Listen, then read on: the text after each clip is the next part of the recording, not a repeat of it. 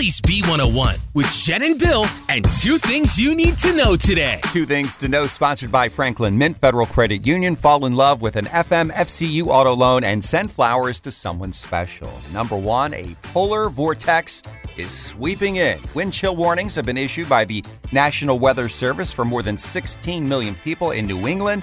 Warming centers have been opened up in Maine and New Hampshire, and they say this Arctic blast could bring wind chills down to minus 60 degrees. Up there, not here. Up there, not here. here. You scared me for a minute there. Here at home, temperatures are going to fall into the teens this weekend. It's going to be bitterly cold, but nothing compared to what's going to hit just north of us.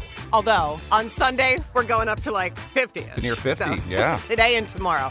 And number two, I know we all like to wear our Eagles gear these days, but today, change it up a little bit because it is National Wear Red Day, which aims to bring attention to women's heart health and cardiovascular disease. And those are your two things on Phillies B101.